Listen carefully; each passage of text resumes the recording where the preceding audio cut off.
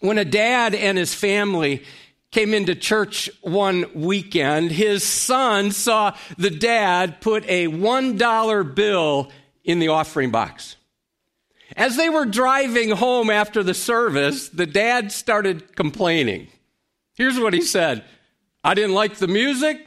The sermon was too long. Sorry about that. The room was cold, and the people were very unfriendly." He just went on and on. He found fault with virtually everything about the service. Well, the son is sitting in the back seat. He was quiet for a moment, and then he spoke up, and he said these words: "Daddy, I thought it was a pretty good service for $1."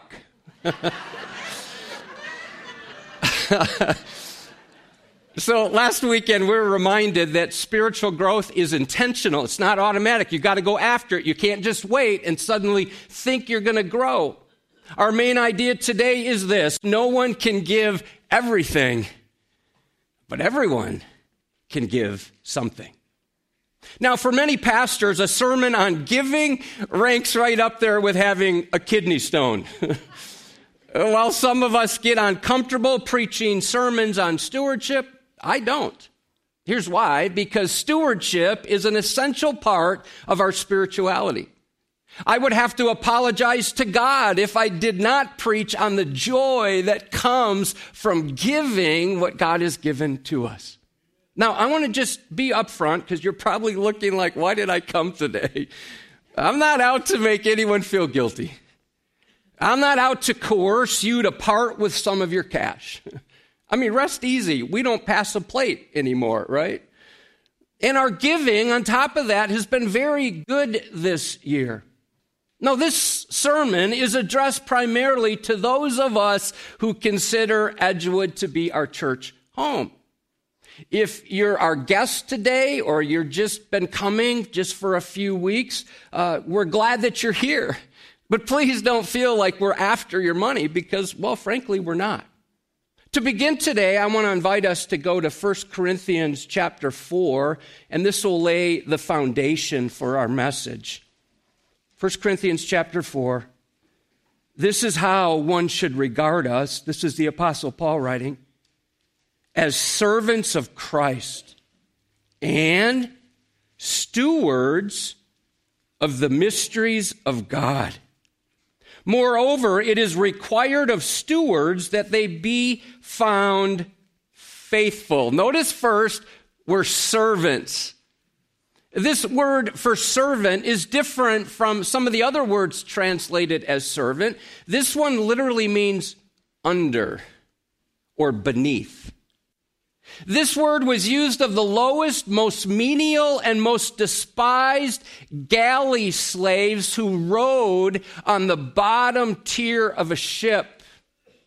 Even though Paul was an apostle, he saw himself as a servant.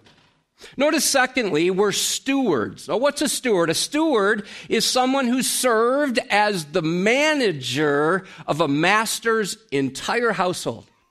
He wasn't the owner, but he was responsible to oversee and administrate what had been entrusted to him.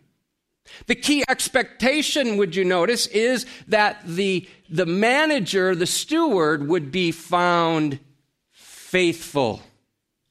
We see this in Luke chapter 12, verse 42.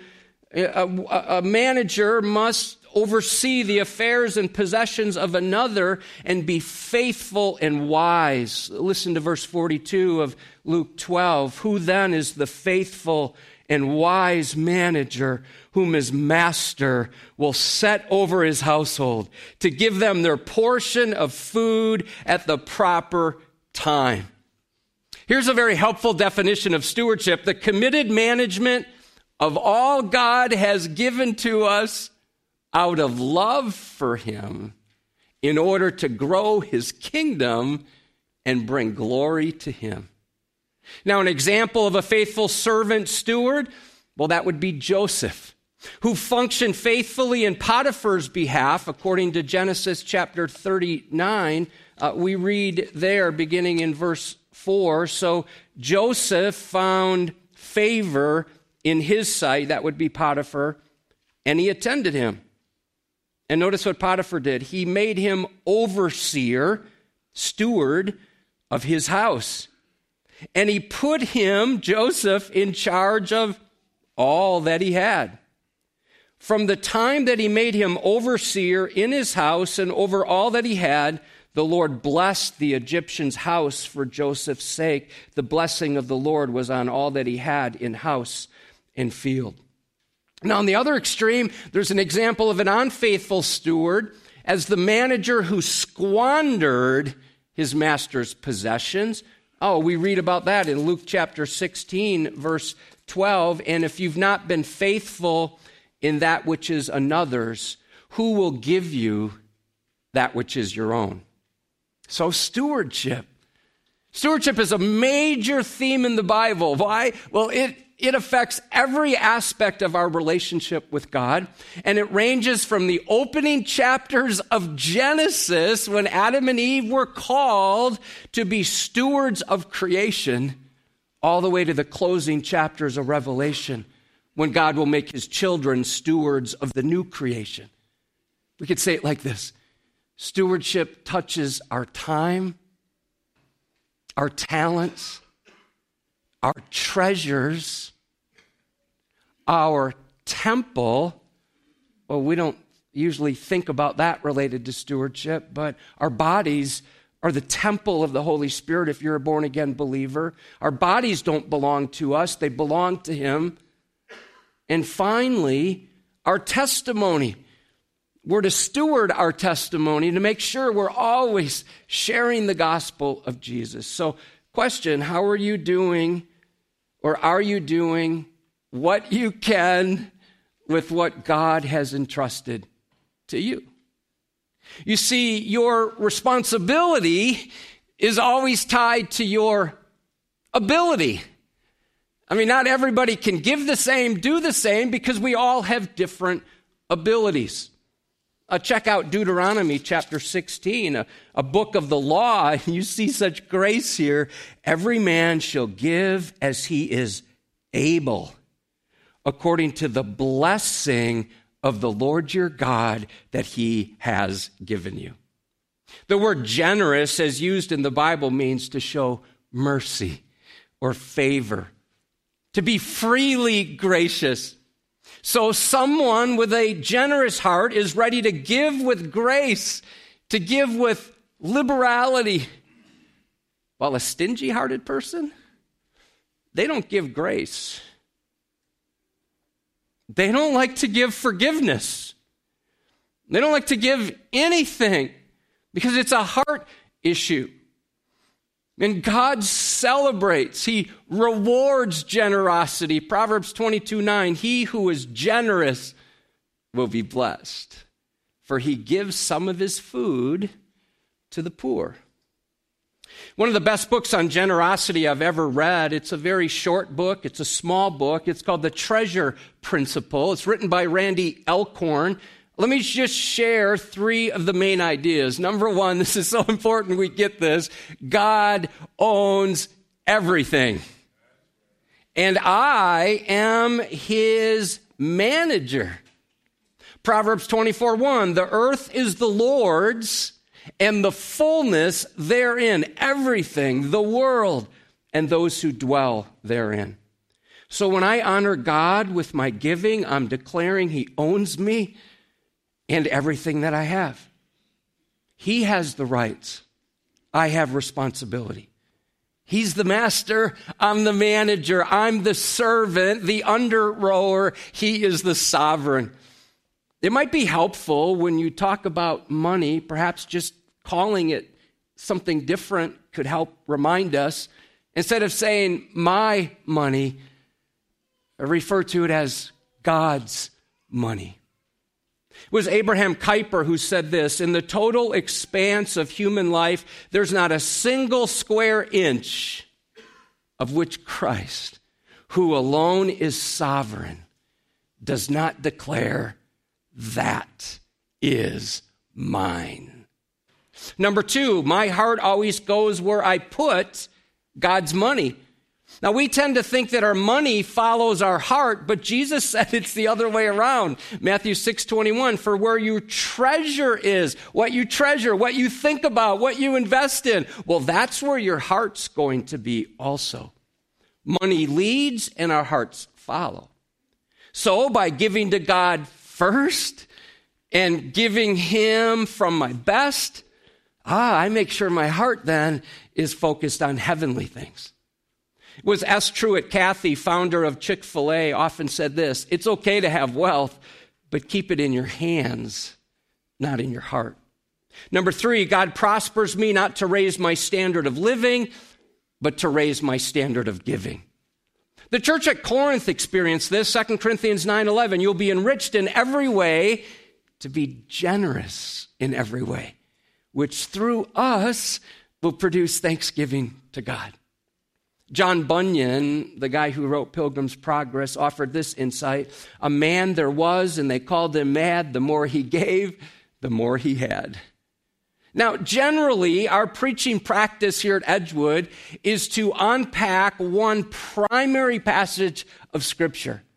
Today, well, we're going to do a survey of several Scripture passages. Let's start in the Old Testament. Actually, let's start in the last book, the last chapter of the last book of the Old Testament. Head over to the book of Malachi and listen to Malachi chapter 3, verse 8. Will man rob God? This is God speaking. Yet you are robbing me. And the people are like, you see it right there. They're like, what? How have we robbed you? And God says, here's how you've been robbing me. In your tithes and contributions. The word rob means to take forcibly. So how could they be stealing from God? Well, they were taking what belonged to God and they were keeping it for themselves. Now, as a way to recognize God's rightful rule and his omnipotent ownership of all things, God's people in the Old Testament were instructed to give tithes and offerings. That word tithe literally means a tenth or 10%. Now, some would say that that teaching is based on the law, but let me just point out that Abraham voluntarily practiced tithing 400 years before the law was even established. So when we grovel about giving, we're like, I don't want to give, or we withhold what is his, this passage says, in essence, we're robbing God of his right, listen, to use us to propel his purposes in the world. Look at the first part of verse 10. Bring the full tithe into the storehouse, that there may be food in my house. So what's the storehouse? Well, the storehouse was a part of the temple. It was like a chamber, a room where tithes and offerings were kept. Here's some summary statements about the application of tithing for today. Number 1, while we're no longer under the law, tithing is a good benchmark for believers. In other words, it's a good place to start. Sort of like a minimum guide for giving. Tithing is God's historical method to get us on the pathway of giving. We could call it the gateway to joy through the giving that God allows us to do. Number 2, it's easy to tithe and yet miss out on what's really important. So the Pharisees, well, they not only tithed of their money, they opened their spice cabinet and they started giving 10% of their dill and their cumin and whatever they had there, and they became very self-righteous about all that. They're like, yeah, we're giving 10% of everything, so there. And Jesus pointed out and said, you guys are missing it because you're not loving God with everything you have. And you're not loving others. You don't care about mercy. Thirdly, the practice of tithing is a good reminder of who's in charge in my life. So when I give at least 10%, it's a way for me to be reminded that he owns 100% of what I have. So when we give 10% of our income to God, we're saying we trust Him to enable us to live on 90%. So it increases our faith and our trust. Notice how verse 10 ends, and thereby put me to the test. Now that should give us pause. We're told to not test God. And yet here, God invites us. It's as if He pleads with us. He's like, go ahead. Put me to the test. See what I'll do, says the Lord of hosts. That's Yahweh. That's Lord Adonai of the angel armies. See if I will not open the windows of heaven for you and pour down for you a blessing until there is no more need. To test means to investigate or prove something is true. God says He'll open wide the river of heaven and blow us away with His blessings.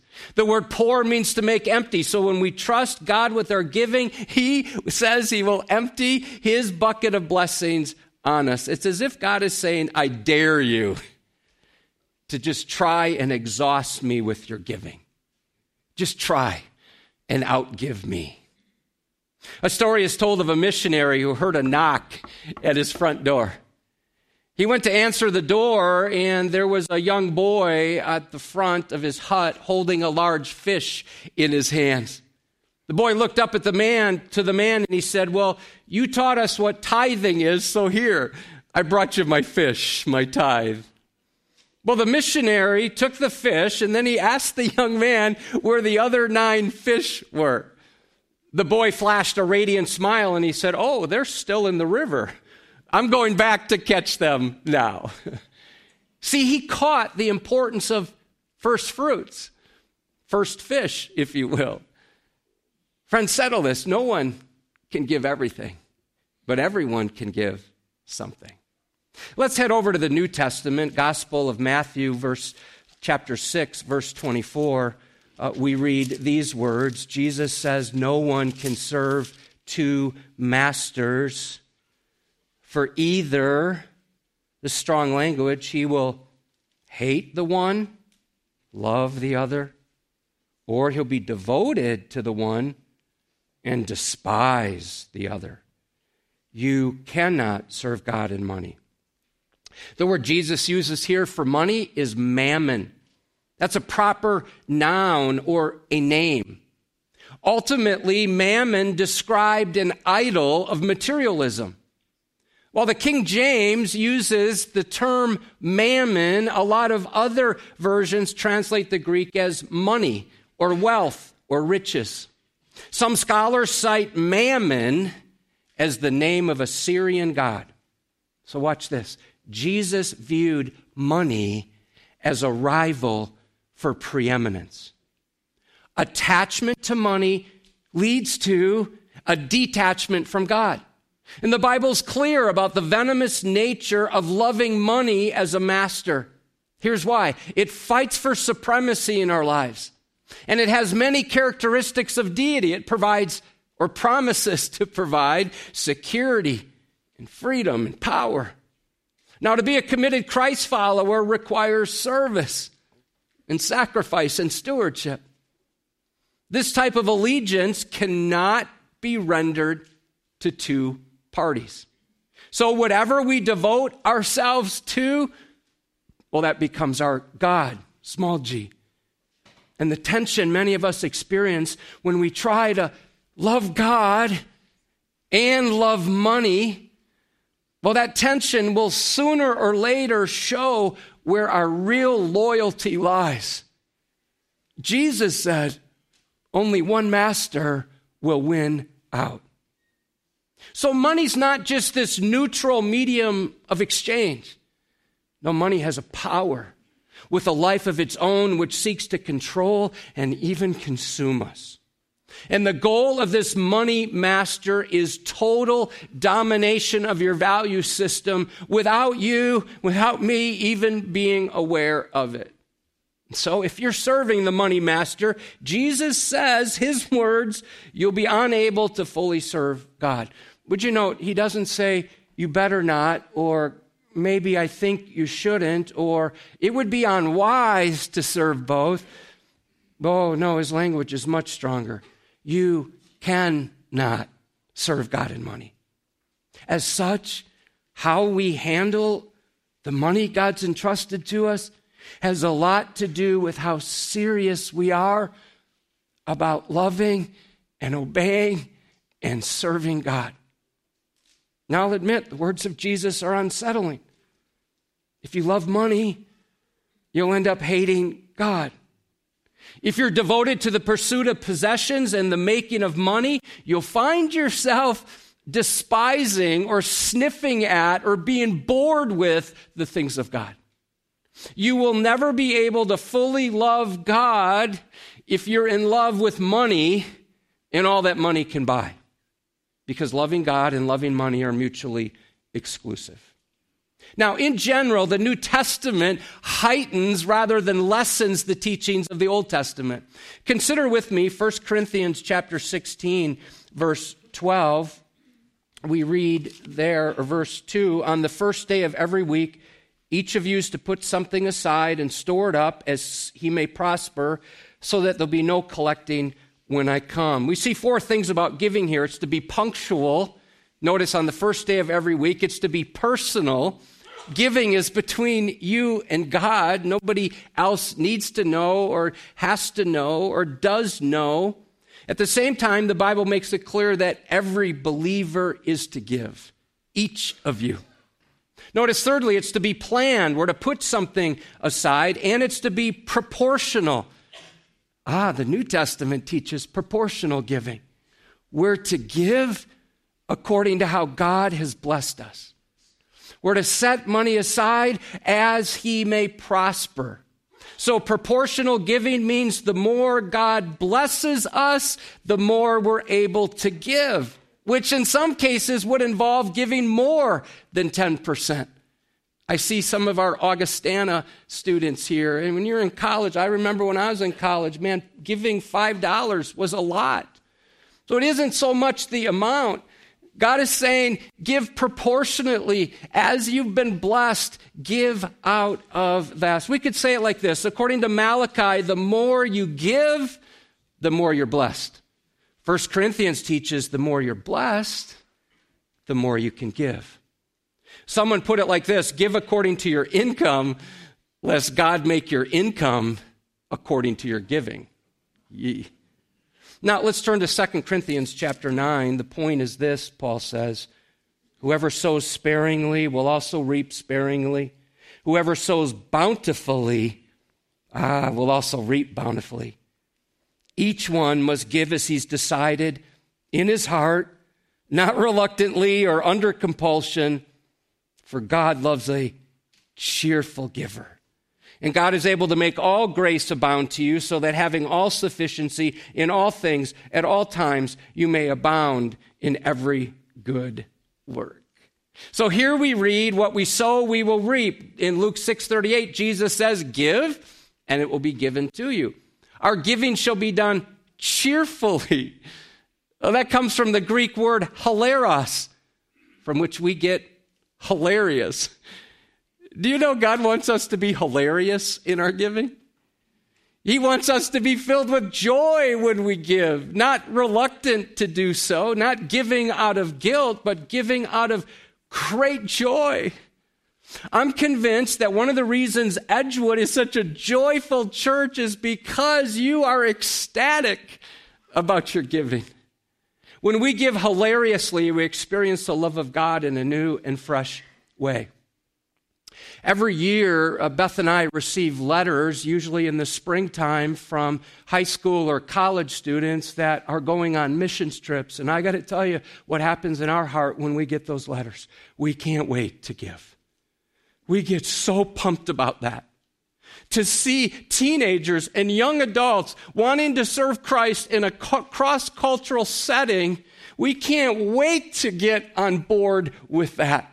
And we give with great joy and excitement, praying that God would use them during that short-term experience and that experience would mark them for the rest of their life for kingdom purposes, either that they'll become full-time missionaries or that they'll come back and become givers themselves for the gospel. Oh, I hope you've experienced the joy of giving. There's nothing like it. God blesses when we give. Oh, would you notice all the alls in this verse? They sound like I'm from the South. All the y'alls, alls, here they are. For God loves a cheerful giver, and God is able to make all grace abound to you, so that having all sufficiency in all things at all times, you may abound in every good work. I don't know about you, but I want to give to the Lord because of how much He's given to me. Here are some different ways we do that at Edgewood. Beth and I write a check, and you can put that in the offering boxes. Or you could give cash. We have offering envelopes in the seat backs and the resource kiosks. Some choose to give stocks or bonds or gifts in kind. Some include Edgewood in their will. You can mail your offering to the church office. Some set up automatic funds transfer or ACH with their bank. Or you can use the secure online giving feature on our website, edgewoodbaptist.net, or give through our mobile app. We also have opportunities throughout the year to participate in various over and above giving opportunities. Our next one will be the Baby Bottle Project that will launch on Mother's Day weekend, where we collect change and dollar bills for pregnancy resources. Now, here's some action steps to help us live this out. Number one, we want to see everyone at Edgewood serving in a ministry. Colossians 4:7 says, see that you fulfill the ministry that you've received in the Lord. So are you ready to use the time and the talents God has given you for His glory as His servant, as His steward? Will you serve God and others for His glory? I mean, one benchmark to shoot for would be to tithe your time. We've mentioned that before. If the average work week is 40 hours, you could say, God, I want to, by your grace, serve you at least 4 hours a week in a ministry. Now, there's a number of ways that you can serve in our community. I love it when Christ followers are serving in the community as they live on mission. One of those ways is with Youth Hope. They're one of our Go Team partners. 3 weeks from yesterday, they're having a spring cleanup at Camp Summit, and they have a lot of needs. We have needs in our Edge Kids ministry. VBS is coming up, preschool substitute helpers, summer Sunday school teachers. Other ways you could serve would be driving a van or preparing a meal for Celebrate Recovery, visiting shut-ins, or serving on guest services. Here's what I believe. If you offer yourself to the Lord and you say, Lord, I want to serve you, make me aware of a need, and how you can use the gifts and abilities that you've entrusted to me, He'll lead you to that. And if we can help you with that, you can make a note on your card and put it in the offering box. Number two, we're encouraging everyone to consider giving 1% more this year. This past November, after hearing a sermon in which we were all challenged to become more convictional and compassionate in dealing with the confusion in our culture, a married couple came up and said these words: because our church isn't afraid to tackle controversial topics, we've decided to increase our giving. Should we give to help pay down the mortgage, or should we direct our giving to the general budget needs?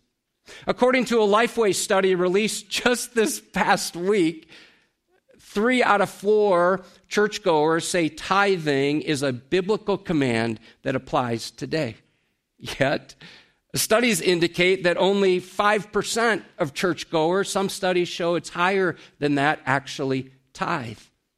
Well, this guideline of tithing will help us move toward grace giving as taught in the New Testament. So here's a good question to ponder. Does my giving reflect the grace of God in my life as I offer to Him, listen, what belongs to Him anyway? It's not really my money that I have to part with. It's his money he entrusts me with for his glory and his purposes. And I wonder what would happen if each of us gave 1% more. Can you imagine the ministry that could take place?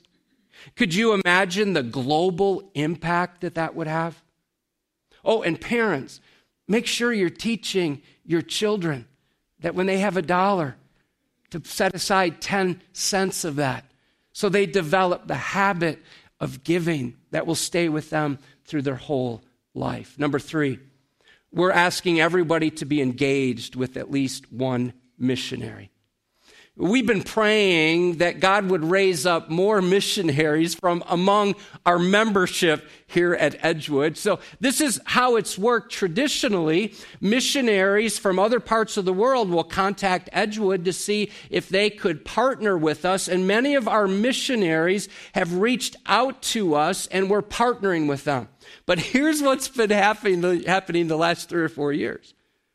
God has been raising up people from Edgewood who were here during our worship services, who've been growing through student ministry and Mainspring, and they're like, I'm going to go. I'm going to go and serve Christ cross-culturally. And we've said this before, but there are only 3 options when it comes to obeying the Great Commission. Go yourself, support others, and send others, or option 3 is to disobey. So we go or we send others. And I'm thrilled that so many are willing to go. But here's a concern I have. Even though the church is getting behind them through our budget, and we're doing that in a generous way, many of our newest missionaries don't have enough senders to help them go. Our 2 Go Team members who are in the Middle East right now have spent time with our preschoolers. And now the preschoolers take an offering in class to support missions. That little baggie, it says $20 preschool tithe for missions. So as 3 and 4-year-olds come into the class, they're dropping their quarters and their pennies in there. It's teaching them the importance of giving, and in the process, growing within them a heart for global missions. Let me give you a few updates. You heard about Alex and Laura Logan. They were here several weeks ago. They're back from Japan. They were raising additional support to go back to Japan. In the process, she found out she was pregnant, and so their support needs have gone up. I am pleased to report they have received 100% of their support to head back to Japan. EJ has received 100% of what she needs. She's a young adult. Many of you know her. She's serving in the Middle East, and she'll return in late summer. SW is at 81%, and she's also serving right now in the Middle East. She'll be returning in June to finish her support raising. By the way, as a practical way to support her, you could head over to the cafe and just say, hey, I want to send some money to the person who's in the Middle East. And we have it set up where you could give $3, and that $3 will be transferred to her so she can use that to have coffee with somebody that she's building bridges with. By the way, all the proceeds from the cafe go to underwrite the cost of camps, retreats, admissions trips. I heard this week they're now serving energy drinks, and I kind of took that personally. I'm like, well, maybe people need that to stay awake. And I thought, well, whatever. If it helps, go get one. Another young man who grew up here at Edgewood through Awana, junior high and high school, is now in college. And while he's been in college, he's changed his major. And now he's majoring in missions. And he's going to Germany this summer. Some of you know him. Will Holst, that's Tiffany Mason-Garb's oldest son. He's at about 50% of his needed support. And Aaron and Amanda Langworthy, Edgewood members, are preparing to go to Uganda. They've received 59% of their outgoing needs and 20% of their monthly support. They'll be giving an update in about 3 weeks. Now, in order to help us learn more about who our Go Team partners are, we're putting together a booklet that has all their names and contact information. That booklet is almost ready, and we'll make that available soon. Number 4, let's pay off our facility expansion mortgage by the end of 2024. Thanks to your extremely generous giving, the remaining balance on our facility mortgage just keeps going down. It's now less than $1.4 million. Just since January, nearly $210,000 has come in to pay down the principal on the mortgage. Now, if you're new to Edgewood, we call this generosity initiative Grow Time. And you can learn more about that on our website. We brought this back up on the homepage. Any giving directed to Grow Time goes toward paying down our principal, thus saving significant money in interest. Like many others do, when Beth and I write our check, we include an extra amount designated for Grow Time. We'd love to see God pay off this entire mortgage by the end of the year. The interest rate on that mortgage goes up in October of 2025. So friends, let's buck the trend of only throwing a buck in the offering, unless that's all you have. Let's give God our all because he deserves it. See, the key is not just giving from our livelihood. No, the key is to give our very lives to Jesus. Check out what Paul says about the Macedonians who gave. And this, they didn't give as we expected. But they gave themselves first to the Lord, and then, by the will of God, to us. 1 Corinthians 6:20 says, "We don't own ourselves, for you were bought with a price, so therefore glorify God in your body."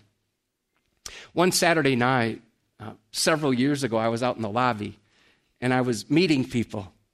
I love to meet new people, and this new couple came in, and I could tell from talking to them that they had never been to church before.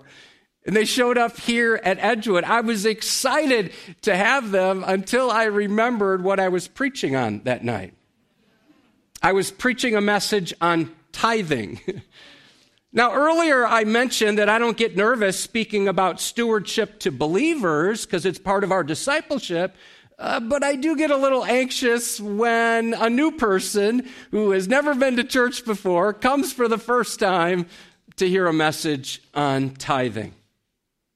Well, they had their guard up, and I remember they came in the worship center. They came all the way down the aisle, and they sat in the second row. So while I'm preaching on tithing, I would glance over, and I'd see the wife kind of very nervous and fidgeting. It's like she couldn't get comfortable.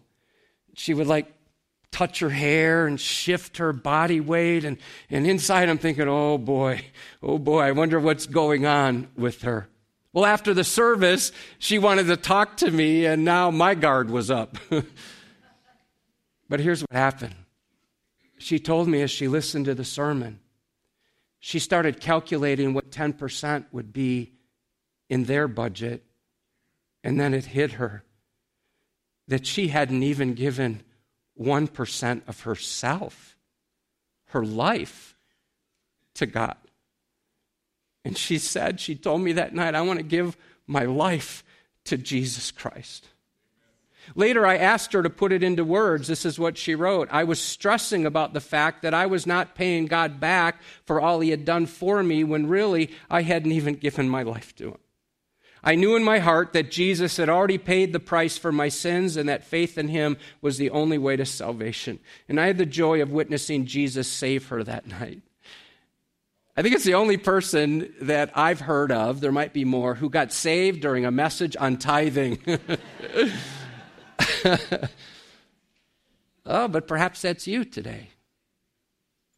You're here today and you're like, I don't even know why I'm here, or maybe God's drawing you and you know he is. You're engaging online and you're like, man, I've not given God anything.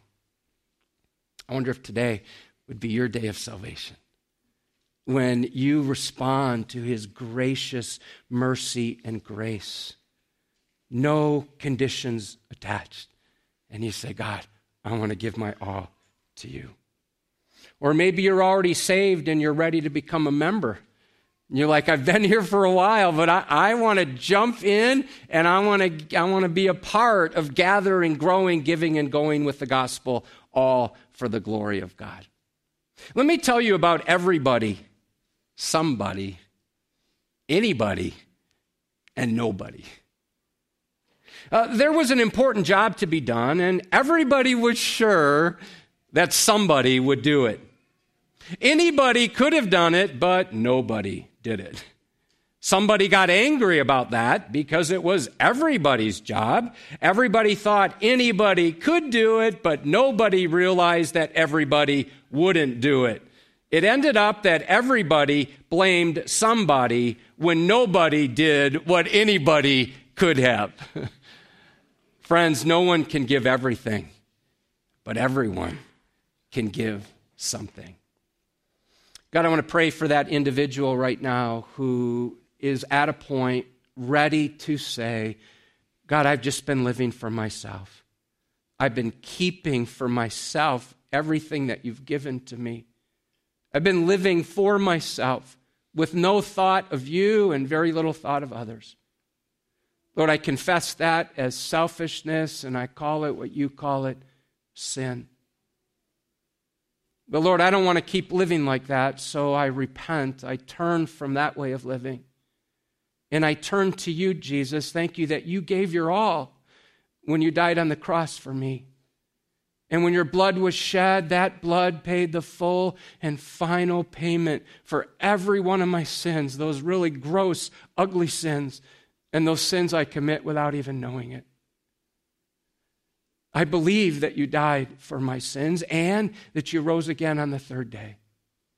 And now I receive you into my life. Save me, Jesus, from my sins. Make me born again.